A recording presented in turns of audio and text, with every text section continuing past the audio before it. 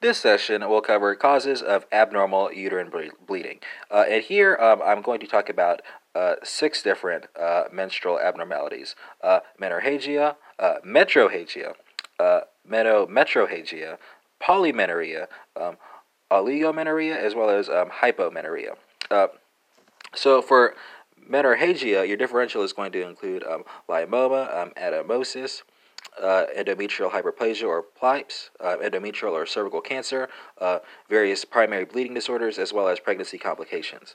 For metrohadria, your differential includes endometrial PLOPs, endometrial or cervical cancer, pregnancy complications, as well as exogenous estrogen.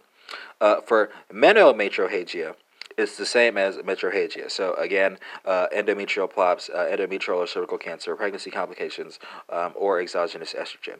For polymenorrhea, your differential is nice and simple. It includes anovulation.